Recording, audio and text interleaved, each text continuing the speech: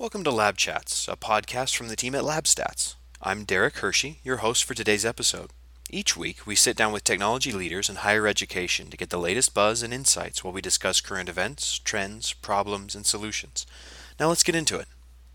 Hello, everyone, and welcome. I'm Derek Hershey, Technical Support Specialist here at LabStats, and I'm joined today by Dr. Ray Pastor, an Associate Professor and Esports Program Coordinator at the University of North Carolina, Wilmington. Many people might say esports are still kind of in their infancy, they're still up and coming. What data insights do you think would be valuable to someone who is running an esports program?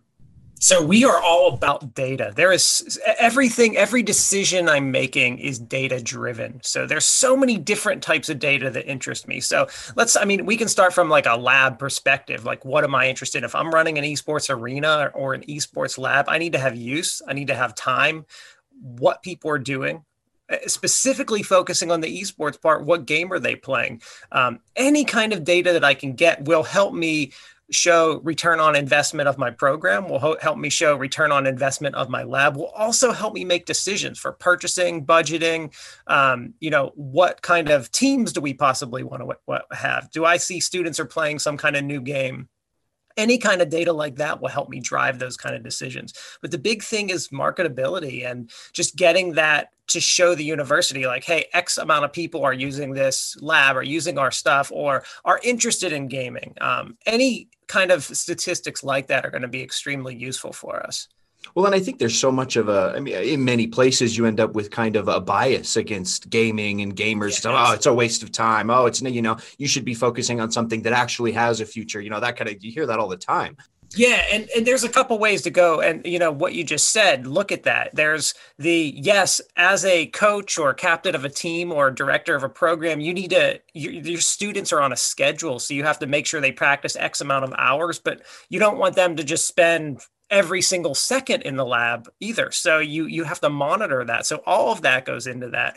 And, when people say that gaming maybe not a great thing, we have to remember if we start talking to Elon Musk or the late, founder of Apple Computer, Steve Jobs, or any of those people, Bill Gates, Steve Wozniak, about how did they get interested in tech? Where did that come from? Every single one of them attributes it to their early days of playing video games. They wanted to learn how to design and create their own game and learn how to program. And that brought them into the next level of things. Yeah. Being able to see when students are using university resources to practice or to coordinate or to just, hone their skills, you can see what games they're playing, how long they're playing them, when they're the focus time, stuff like that. Absolutely. And those are all important stats that you need. I mean, that really helps.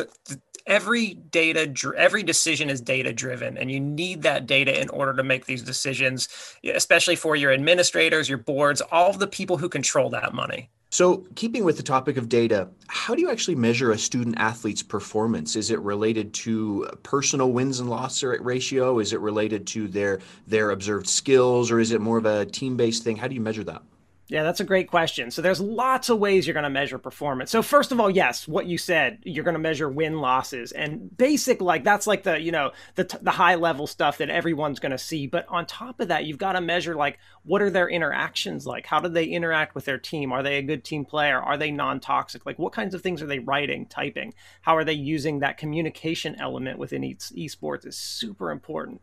And then in addition to that, their GPA and what kind of student are they in addition to how well they play. But it goes into everything, how they practice, how they perform with a team, how the team performs, their GPA, their communication. There's a lot of things that are going to go into that equation. And so you mentioned GPA. Traditional sports have a lot of, you're required to keep certain grades or certain amounts of study hours and stuff before you're able to compete. Does esports have the same kind of thing, or is it still too young of a discipline for that to be really set up yet? It's too young, and it's coming. We're not part of the NCAA, and I don't foresee that happening. Esports is the Wild West right now. There are several organizations really leading the college charge and high school charge and middle school charge and professional charge. We're all in this wild west of it. But, the GPA requirement is up to the university to set it. We do have one set, and it is something you have to pay attention to and keep track of. And that with GPA goes in student study hours, student play time, how long are they allowed to practice, how how much do they need to study, what kind of grades do you, like there's a lot that goes into what kind of person is this. Okay. And how do students try out for an esports team? Is there kind of a process they go through? I imagine this is probably pretty individual for the organization as well. It's absolutely going to be individual for the organization, but there are a couple things so the first, like most basic thing that you're going to want to do is you're going to look at the students' rank in general, because most of these games the students are playing all have their own ranking system within the game. So the first thing you do is look at all the students' rank, position they play. That's the basic thing that you look at, but then you have to talk to them and make sure, are they the type of person that you want on a team? Because just because someone's good in game doesn't mean that they're not not great on a team. So they might be good individually, not good on a team. You have to make sure people have the right mindset and ability and really want to do it and be on the team. So are they willing to, go by the university's, ethics and, really represent the university and make sure that people are non-toxic and they want to work with others and do well. Okay. How do you measure the success of the program at large? Is there, I mean, I don't know how many competition, other sports, they have these constant set of, scheduled competitions, scheduled games, scheduled matches with other colleges. How do you measure the success of your esports program? So it's gonna vary by the size of the esports program and the goals, because there are esports programs that are just kind of like a club that are more for, marketing and fun for students and a community place. And that's part of what we have at UNCW. But then there's the competitive side, which is more about what are our wins and losses? How are we doing? Who are we competing against, and how are we doing against them? How much are we practicing? And that's where we start to measure that success. And then there's the academic side of esports, where we look at how many students do we have in a program and how much money is that bringing to the program and university. Okay. How do you encourage or develop? I've always wondered this. How do you encourage or develop a student to a specific game or games of their choice? There's 100 million choices out there for esports, and they come and go like crazy. Sure. How do you figure out what games are a good fit for students, or maybe the game they're playing and you're starting to recognize this might not be where you should be. Let's try you over here, that kind of thing. Is that something that happens in esports?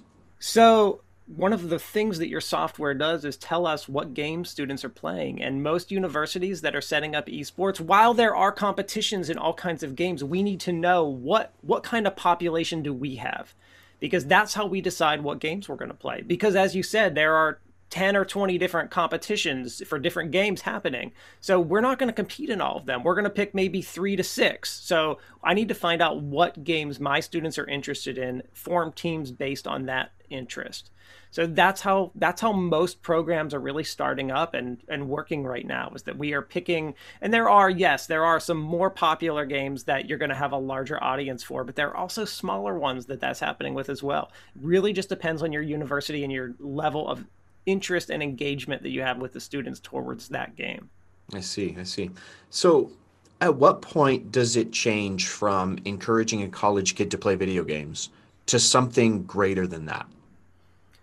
Well, it all depends on the person and their goals. So let's say I take just a general student that's interested in the gaming community. I may actually push them towards marketing or management or teaching or whatever their goal is, and figure out how to incorporate gaming and esports into that end goal. But when you start to take the student who is doing exceptionally well and starting to be recognized, having a large viewership number in streams and performing really well in competition, you're going to start to encourage them to enter that professional level. And we have students at UNCW that are doing that are working towards becoming a pro, or they're semi-professional and they're working to get at the highest level. Is there a discernible threshold that they cross, when it becomes, it's one thing to be competing in esports, but then you're looking at this, a student in front of you going, man, you can go somewhere. How do you know that? Oh, yeah. I mean, it's just like any other sport. I mean, let's just take the most basic thing of running. Like, someone can run really fast and someone can run super, super, super fast and just blow everyone away. Same thing in esports. You notice the same kind of thing. They rank up in the game way higher and significantly faster than everyone else. It's the same with baseball. They can just hit home runs and hit them farther than everyone else, and they just stand out. I mean, they stand out. And we have a lot of really good players, and there's a lot of really good players out there in the college scene. But when you have a few of them that are the highest level, I mean, I'm talking like top 500 in the world, they really stand out in the servers based on who they are and what they're doing. So, and another thing that I've always been very, very curious about, it seems like there's a new esport, a new big name game every 4 months. Like someday it's gone from and it even switches genres as well. How do you choose which game? You mentioned this a little bit. It was kind of up to student choice in some cases, but is there a method you use for kind of determining we really need to focus on these games because we think these ones are going to be the big ones? Sure. There's a top 3 big popular esports game, top 3, top 5, whatever you want to say, game that is going to be very common across universities. And those are the games you focus on. But, there are new games coming out all the time, but a lot of them are like part 2 of the previous game. For example, the latest Call of Duty game just came out. It's like the next one of the current number game. Like 16 or something like that overall. So it's not necessarily always like, League of Legends has been around for over 10 years as and it's the number 1 most competitive game. So we're watching Overwatch. They're coming out with Overwatch 2. We're excited for that. But yes, new games do come out and you just kind of see, is this game going to be an esport? Like, is this game going to be competitive? Do we have enough students that are going to like it? And as you mentioned, like Twitch, the viewership numbers for that game are important too. Like, is this a top 10 channel at Twitch? Like, because that many, but if only like 1,000 people are watching it each day, it's maybe you don't want to compete in that game because you're not going to have interest. But if you see that there's 200,000 people any hour of the day watching that channel, you're like, there's something there. Is there any value to cross training in game? There's not really cross training, but it does work similar to other sports where like if you're a soccer player and you're really good at running, you maybe can pick up like another sport that is somewhat similar. And that's no different from esports. A lot of the professionals, for example, some of the top pros have switched. They were Halo players, which was a first person shooter. And then they switched to, Call of Duty, or now they're the ones playing, they're the best in Fortnite or the new game Valorant. So that skill of having your, that hand-eye coordination on the keyboard, the ability to act fast, the strategies, all are applicable. The ability to aim really fast with a mouse. So some of those skills are going to transfer across game. But yes, you have to learn the new rule set, and you have to be able to play under this new rule set and new maps and new game type. When you're talking about like an esport at the professional level, it's just like any other sport where like the littlest error, like in golf, like a golfer misses one putt and they lost the tournament because of that one putt out of 36 holes or whatever. Esports is no different. It's like you missed that one shot, you might lose the game. Like your whole team might lose because you missed one 1-second thing. It's the same kind of thing. So yeah, you have to be on point. Changing tracks a little bit. North America's esports infrastructure, the coaching, the talent, the programs, etc. They've been criticized a bit as being underdeveloped compared to other countries, like maybe other regions, like maybe China or Europe or Korea, especially. Do you believe that it is underdeveloped here in the United States compared to those regions? I think we're catching up. I think, sure, like a country like Korea, man, they are on top of it. They've got the investment, they've got the games, and they've been doing it for so long. Yeah, and that's the thing. We were doing it a long time here too, but it didn't become as popular as it did there. So just culturally, they were able to make it something more, and it's happening here, and it's coming, and it'll come. Like I'm convinced that as viewership grows, as financial opportunities grows, as investment opportunities grows, it's going to come. But companies need to see like that return on. They need to see money, and they need to see dollars, and they need to see the viewers. So it's all going to come, and it's happening fast, and it's happening in a lot of different directions. So people aren't sure like what this is going to look like in a few years. Like who's going to take over? What's going to like when is it going to like all come together? So we're all kind of waiting for that like magic moment to happen where we're like, this is it. Like, when the NFL became the NFL, like when is esports going to become that? We're piecing that together right now. And what can we do to kind of close that gap with other, between other countries? I mean, you always hear, such, Korean team won or Chinese team won, and North American teams are there too. But how can we keep moving forward to close the gap? Well, it's interesting playing against other countries because some of these countries have different rule sets and like they're not allowed to have chat, or sometimes they're not even allowed to play certain games. So there are very different restrictions, and game popularity is different across these demographics as well. Like if you look at some of the other countries, mobile games are huge and one of the biggest parts of esports, where in North America, it's not, mobile games aren't as popular as they are overseas. So, game popularity difference is different. And, there's a lot of ways that we can compete, but some of these countries are already the investments there where they have kids living in a house and their life is doing this and competing. Whereas we don't have that as much here. So, can you speak a little bit to the development and the structure of esports at universities specifically? Like, let's say you wanted to get an esports program off the ground. How do you go about getting buy-in from an administration who may not see this as what do you want this to be, college football kind of a thing? Sure. So, the first thing I always will recommend is to make sure that you have support by at least some administrator, and you start up small, start a club, see what kind of interest you have. That's how we started, and that's how most programs are starting. They're starting with nothing. They have a couple of students come together, form a team or form a little club and see where it goes. And what you find is all of a sudden we have a Discord server of 330, 350 students. And we have tournaments where I can bring in 100 competitors. And all of a sudden it becomes that. And people's eyes light up like, wow, what is this?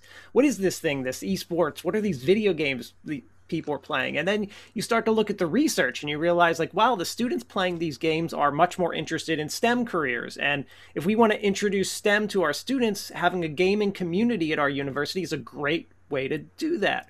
If we want to get students into computer programs, science, biology, any of those careers, if we want to increase school spirit, we have this community of students that are not being represented in high schools and colleges, that aren't part of the sports scene or whatever scene that's happening there. They're part of a underground gaming community, and bring that up. Let these kids be the star, be the person we're showing on the homepage. And man, it just changes these students. They get excited and passionate, and you hear them talk about it, and it's their lifestyle. It's not just a thing. It's a gaming lifestyle that they have. That's really cool. And it kind of answers my next question, actually. I was going to ask, is it possible for a smaller school like a junior college or a technical school to get started? It sounds like the way you're saying, even the larger schools are starting with nothing and very little recognition and having to start from zero. Yeah, absolutely. In fact, some of the best esports programs out there right now are smaller technical schools that got in early or made the investment. Not a lot of schools are afraid to make the investment, or they're not sure what the investment should really be. And then you have some schools building like millions of dollars, like $1 million arena. So it varies so much, but it is something that all schools are going to have. So they all need to be prepared and set up for it, because it is going to be the next competitive thing that people are watching. I mean, if you look at the demographic of the 7 to 15-year-old kid, they are home watching someone on YouTube or Twitch stream their favorite video game. They're not. Yeah. That's what they're watching. That's their form of entertainment, and that's going to carry over to them being students and eventually adults. So you think this is going to penetrate all levels of the university academic system, just like other college sports? You think this is going to be that big?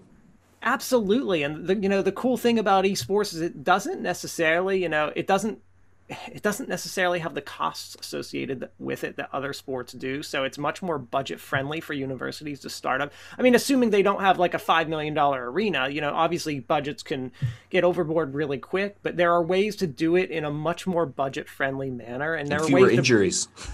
Fewer, things like that make it much easier, where even during COVID, like we're able to everyone's at home. We're all still practicing, playing, competing, talking. Nothing's really changed. It's just we're not face to face. So I'm kind of curious, what have the effects of the pandemic been? So good and bad. There's been positive and negative effects. I'll start with the positive is that, online viewership is way up. We're learning. We've been forced to learn how to have more online tournaments, which is a great thing. Even though we always had online tournaments, just how the logistics of it for like a smaller university. Well, we're like a mid-sized university, but how do we do that as a college? Because we more or less, always focused on the big things, and how do we bring those small online tournaments to the community? And, viewership in Twitch and other people are are really giving it a chance that really hadn't before, and thought of, oh wow, there is something still happening out there when everything's shut down. And games were a thing that people could turn to during the pandemic, so they didn't go stir crazy sitting at home. So there were lots of positives in that regard. And now negative things that happened in the industry is there weren't any more live events. So like there's not ticket sales. So like there's money lost. These stadiums are sitting empty. So like there's a loss just like every other industry had when you're talking about that kind of thing. So, there's good and bad to it. So did it impact the industry? Sure.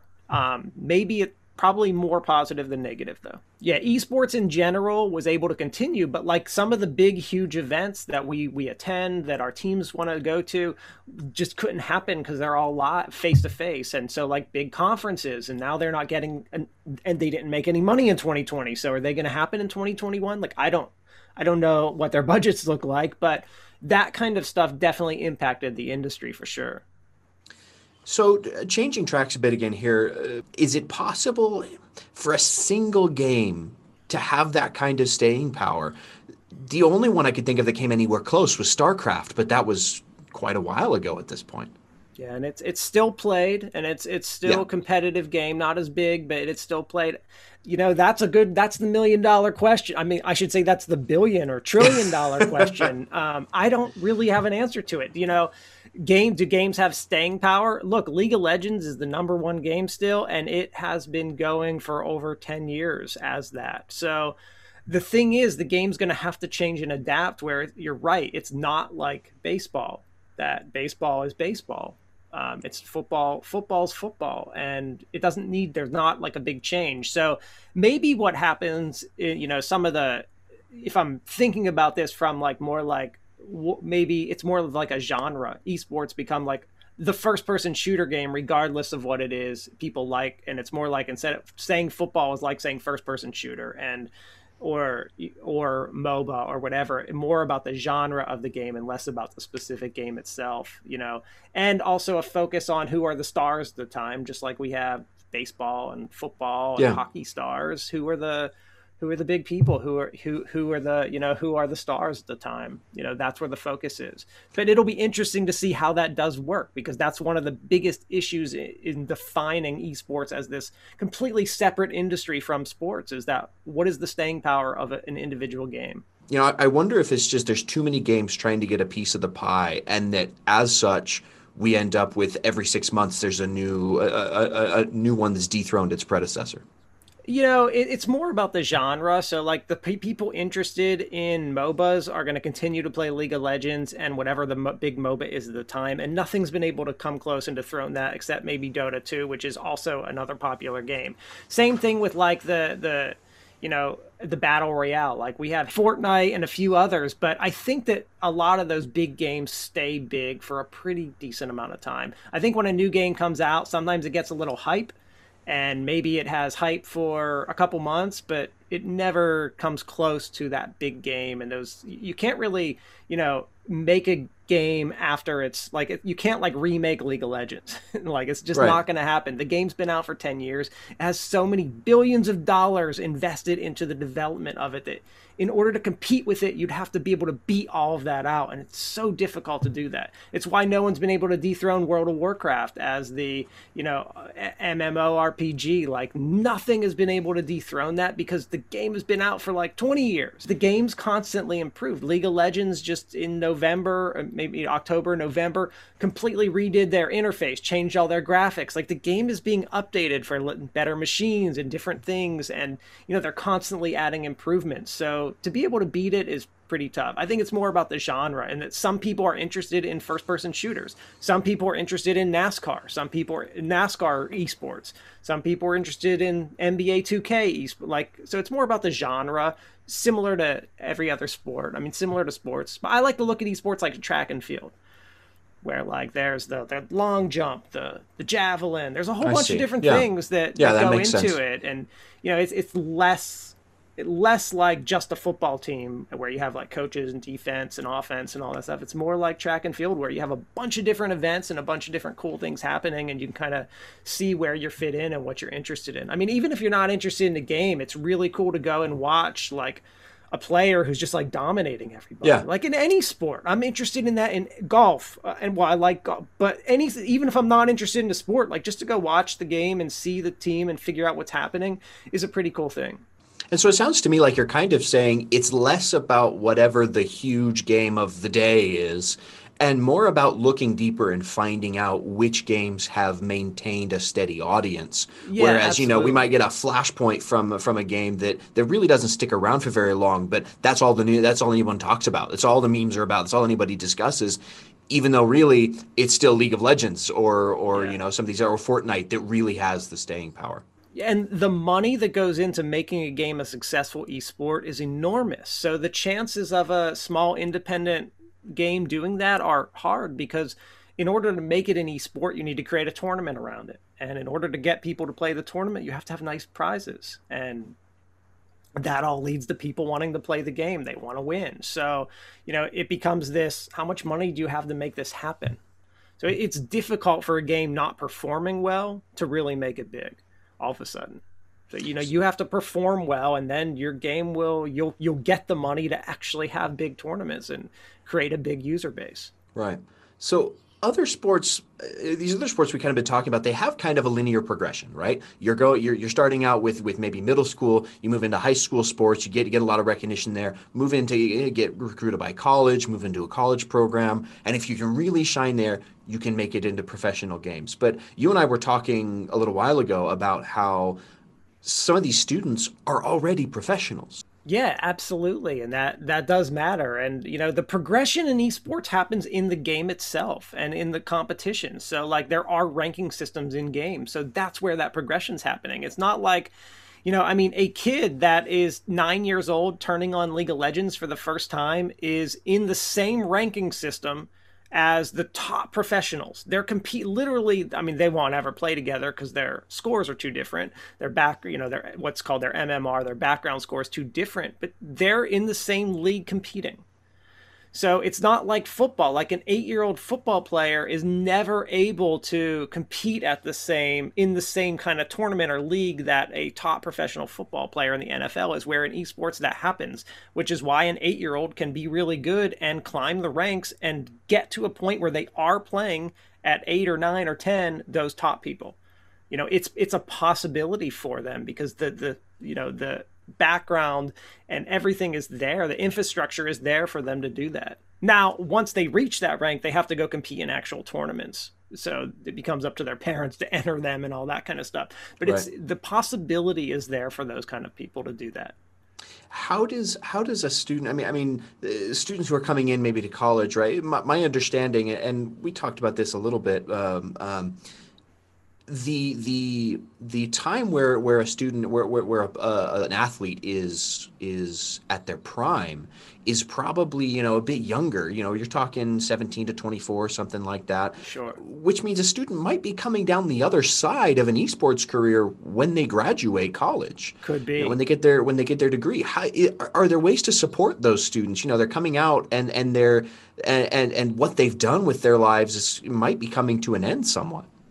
Oh, absolutely. So, esports has created a whole industry around new jobs for people who want to be a shoutcaster and simply narrate tournaments, or just different kinds of marketing or managing esports organizations. I just saw a job, and I've interviewed an esports psychologist, who works with the teams to help their mental status during the game. We're having one of the guys teaching one of my courses this semester is an esports entertainment attorney. He focuses on esports law, and there are trainers, physical trainers who are training esports teams. There are doctors who are the doctor for the esports team, chiropractor for the esports team. There are everything. We've created this new industry around all these different positions. So usually what I do, we started a certificate program around esports, and really the certificate is designed to get students to learn about the industry, get some experience like developing projects, and actually build a little portfolio so that when a student like that graduates, they have a career to turn to. Like, let's say the student is a marketing major. They get the esports certificate, they get their marketing degree, and they have this name in esports, and they leave, and they're going to get picked up by an organization to do the marketing, be the marketing person for them. So they have to find that career path, though, based on their personal interest. So we'll jump tracks a little bit here. Let's say you're a university IT director, and you've got people in your university who are wanting to start an esports team. Are there things that as an IT director you might be interested in, things you might need to pay attention to, or questions you should be asking about this? Sure. So, I mean, my role is as a faculty member, but I have to work with our ITS, which is called ITS at my university department, a lot because they control the whole infrastructure that you're going to play on, everything about it. So first of all, what kind of technology is there? Like computer wise, like do you have machines that are actually going to run this stuff? And then do the rooms where you're doing this, do the rooms have the electricity and the type of air conditioner that are needed to cool down a room and run the computer so the room doesn't blow up? Do you have the internet speed, and are you able to dedicate speed to those rooms? Because you know what, if there's a lag in that lab during a major tournament, you could have caused your university to lose a big game. So everything about it. I mean, there's so many things from a tech perspective that someone in, an information technology role at a university needs to pay attention to. So they need to work very closely with whoever's doing the esports program and make sure that everything is meshed together and working nicely and good.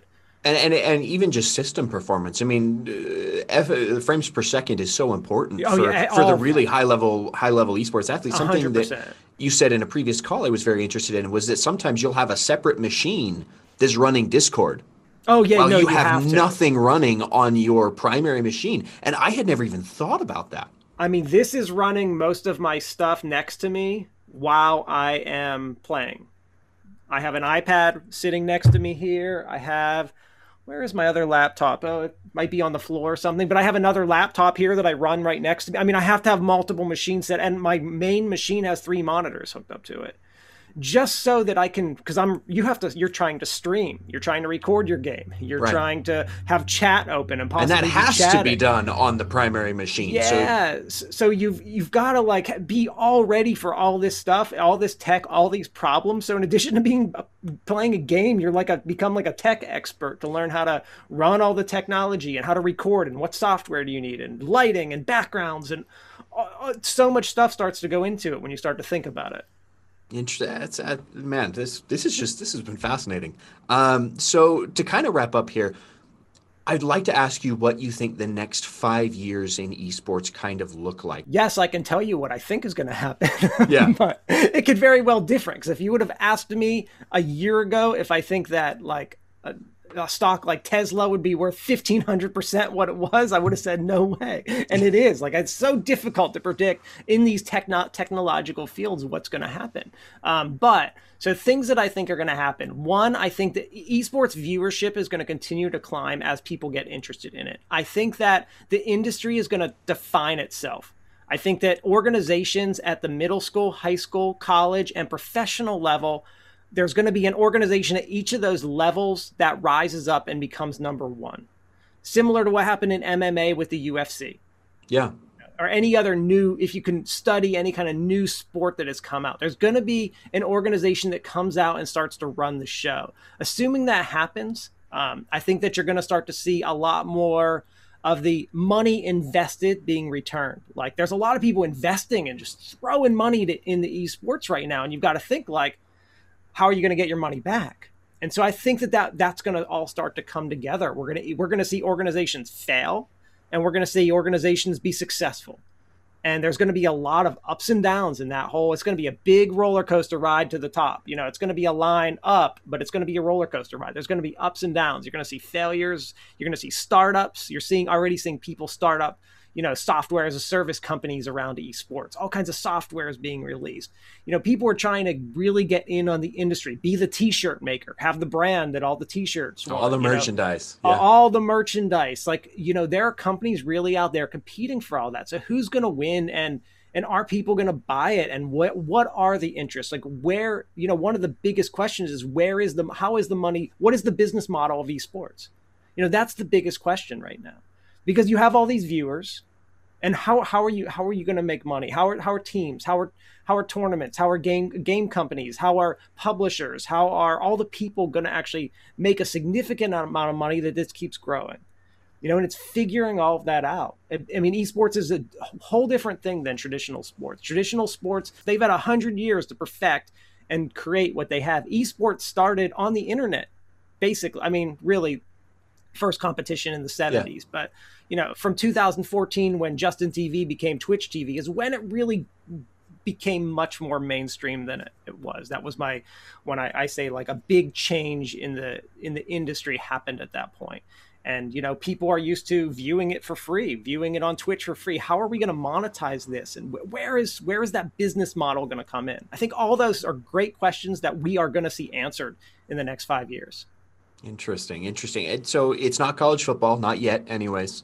You said the Wild West, but that's kind of the next frontier that college programs should be eyeing or thinking very carefully about. Yeah, it's going to have an audience. It's not going to be like college. It's not going to be, and not to say a sport doesn't have a good audience, but it's not going to be it's going to be much closer to a college baseball, basketball, football than other college sports. It's going to have an audience.